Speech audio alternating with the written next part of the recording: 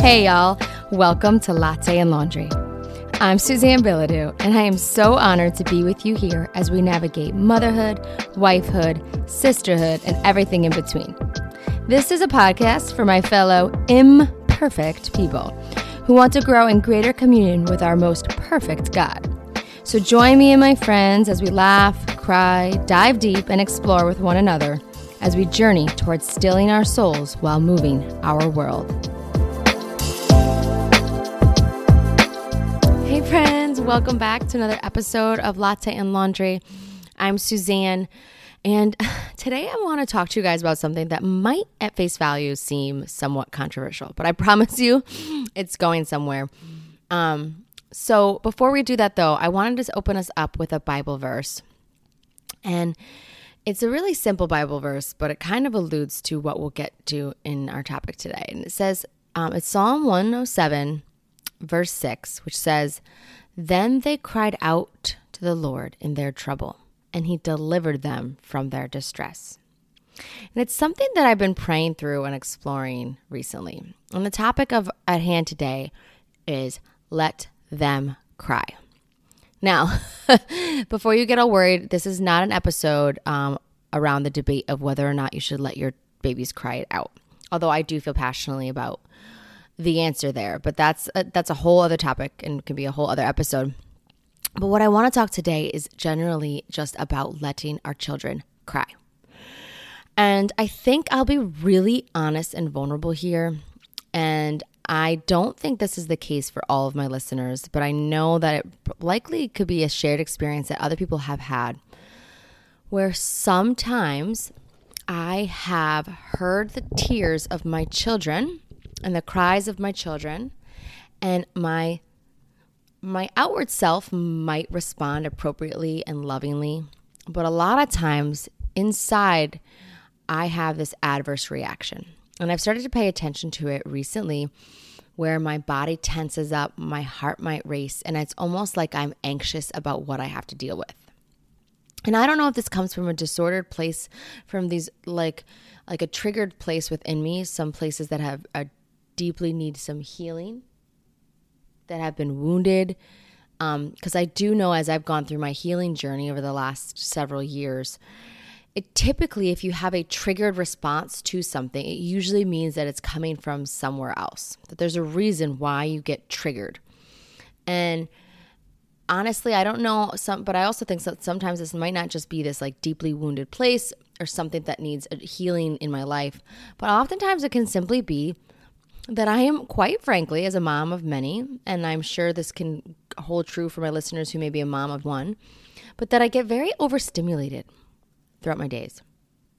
I might be in the kitchen cooking dinner with a fussy baby on my hip, with two kids fighting near me, with another one begging me for a snack before we eat, another one screaming from the toilet they need to be wiped, and I simply feel overloaded and overstimulated.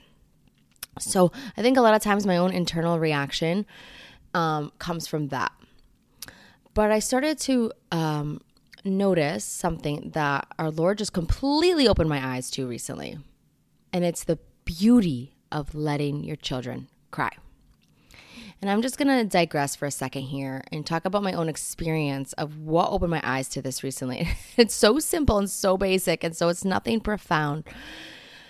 But it just walks you through exactly what I'm speaking to.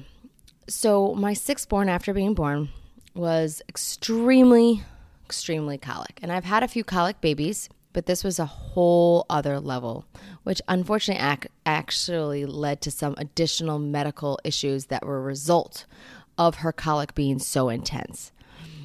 And knowing that she just had this really like tight, wound up, stressed little body, I really had to surrender in this season of newborn and just utterly hand my days over to God and spend a lot of time working on relaxing her little body and growing and bonding an attachment for her to help calm her colic and help her basically be able to handle life within a family of 8. So because of that, I often spent a lot of hours of my days in those first few months, skin to skin snuggling her in a rocking chair in her bedroom, for hours a day, to be honest, in the quietness and the darkness, and just really like soothing experience with her. And it was sad for me because as much as I was treasuring this devoted time with her, it was almost like her colic forced me to slow down in a way I never even knew was necessary with a newborn. But there was also this piece of it that was sad for me because I was missing my other kiddos. I mean, I wouldn't have been able to do this if it was my 5th born because my other kids would not have been quite old enough. But now having an almost teenager in the house and a pretty mature 10-year-old, almost 11-year-old in the house, and so forth, I felt a freedom to be able to go in that room, spend that time with her, knowing that all will be well. They might have eaten a little bit more junk than they should have during this season. They may have engaged in doing things that I probably, if I was down here, would have asked them to stop doing. There might have been a few fights I didn't even know about. But this is where God was asking me to be, right here, right now, in this room with the baby. And so to be honest, there was like a deep ache in my heart, even though I trusted that our Lord wanted me doing this just for this short-lived season. There's a deep ache in my heart of missing connection with my kids because, as many of you probably know throughout my talks about homeschooling and just my mom heart for my children, that I really desire connection. And a lot of times it might not look like it because our days are so busy. I'm often just on my feet in the kitchen or wiping or cleaning. But the mini connections we have simply by somebody helping me make something really quick, or running through the kitchen and telling me something they just saw, or a picture they just drew, or Mom, can you read this story to me real quick? Or doing simply even just my read alouds during snack time or lunchtime. And I just haven't had the capacity to do that in this season. So my heart was aching in this missing connection. And one day I had been upstairs with the baby, rocking her, doing a lot of skin on skin time for a while. And I came downstairs and something happened amongst my kids. I don't even remember exactly what it was. But my 3-year-old who is very highly emotional during these years came over to me crying about something. And I tend to find that during the busyness of life, those typical adverse reactions could sometimes come off as if I was annoyed at my daughter's tears. Or I would say, what is it, Letty? What's going on? You know?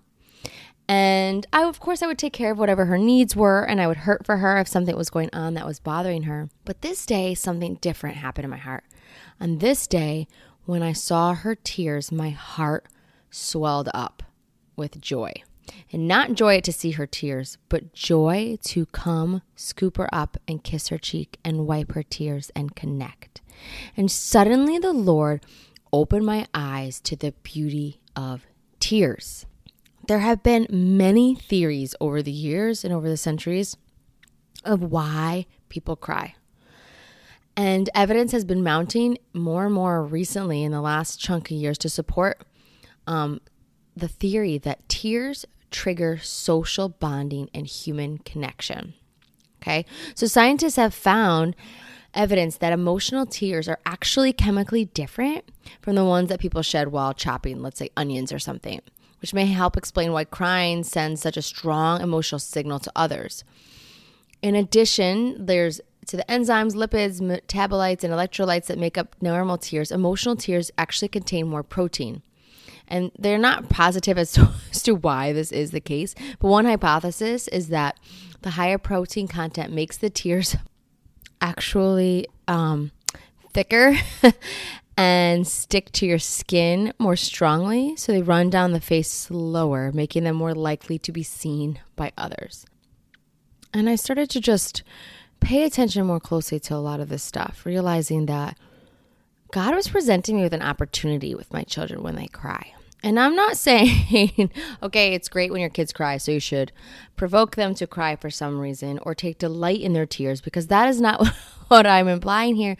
But what I'm saying is simply, instead of having this adverse response where we feel like we need to quickly solve the problem and move on, to recognize it as an opportunity for connection, deep connection with our child. There is a reason our bodies were made to cry, right? And I think one of the things that we as moms, I know for myself, it's very true. And I've heard other moms talk about this, so I'm sure some of my listeners can relate. I think one of the things that we mamas struggle with is being very uncomfortable with our child's own pain. And so I think a lot of times we want to hurry and have them feel better because we are so uncomfortable. We hurt for ourselves, but sometimes, my friends, we hurt 1,000 times more for our children. So if they're hurting, whether it's something to do with a friendship or a relationship or physically hurting, their tears can make us so uncomfortable because we want them to be well. We want them to feel better. We don't want our kids in pain. But instead of letting our Lord use it as an opportunity for us to connect on a deeper level with our kids, for us to be that first instrument of Christ, like our opening Bible verse says, when they cried out to the Lord in their trouble, he delivered them from their distress. Instead of being seen as an opportunity to help deliver our children from their distress, to be God's hands and his feet on this earth so they can know the touch of God, we can get so uncomfortable where even though we will do actions to help their tears, whether it's kiss a boo-boo, put a Band-Aid on, or tell them they'll find a new friend if a friend rejects them. A lot of times, if we take a deeper look into the depths of our hearts, we are often trying to fix the problem and hurry up the tears so that they seem better and feel better, and we don't ourselves have to sit in our own uncomfortability with our child's pain.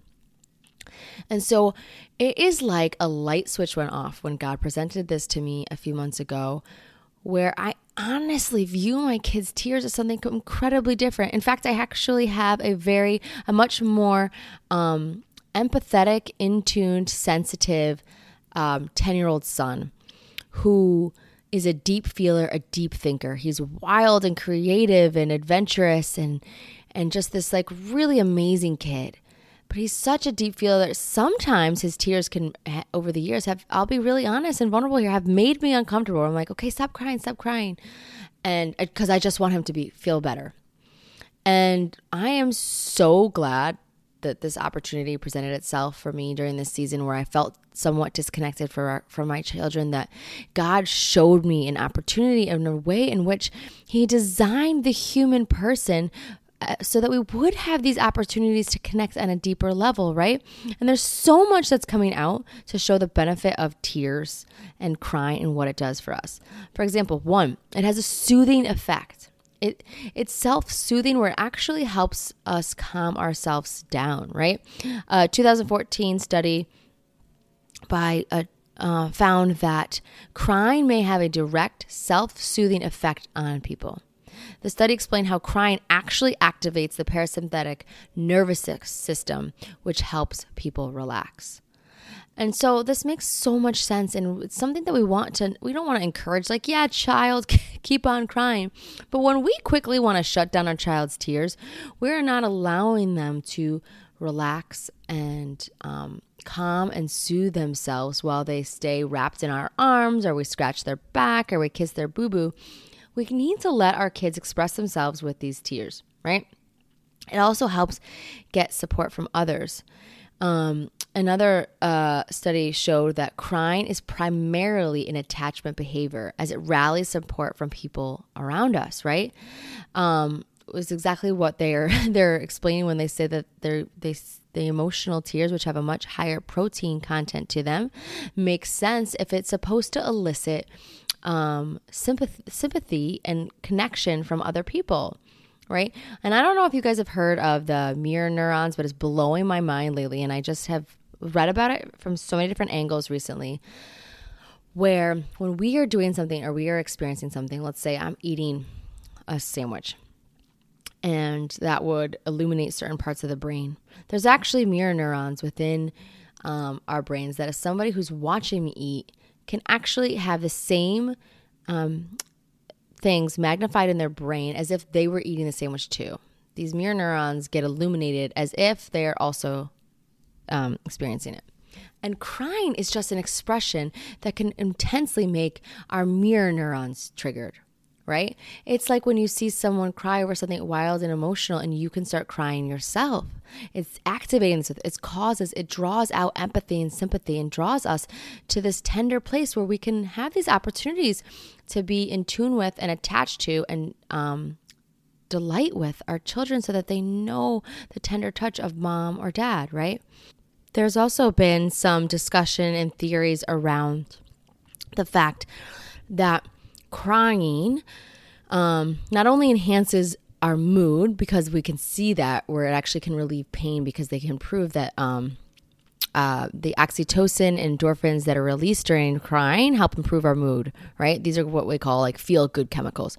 But there's also discussion that it releases toxin and relieves stress. And that's not totally backed yet, so don't quote me on that. But I know I've read that a number of places, especially as I've gone through a lot of reading and literature about healing, etc., where it says that they believe that crying could actually reduce the levels of the stress hormones and chemicals in our body, which in turn would reduce our stress. So there's much more research needed in this area, but it's just something that is so interesting if you think about it. And so I think, and you guys can all probably relate, I remember being younger and crying so hard about something and then feeling like I had the most peaceful sleep ever because I fell asleep in such a deep, intense sleep, as if like just having that good cry was so important. And what better way for our children to know that they can have that good cry, that safe cry in the comfort and safety of our arms, right? And that they're not either quickly hushed to stop crying or that mom or dad can't handle their tears.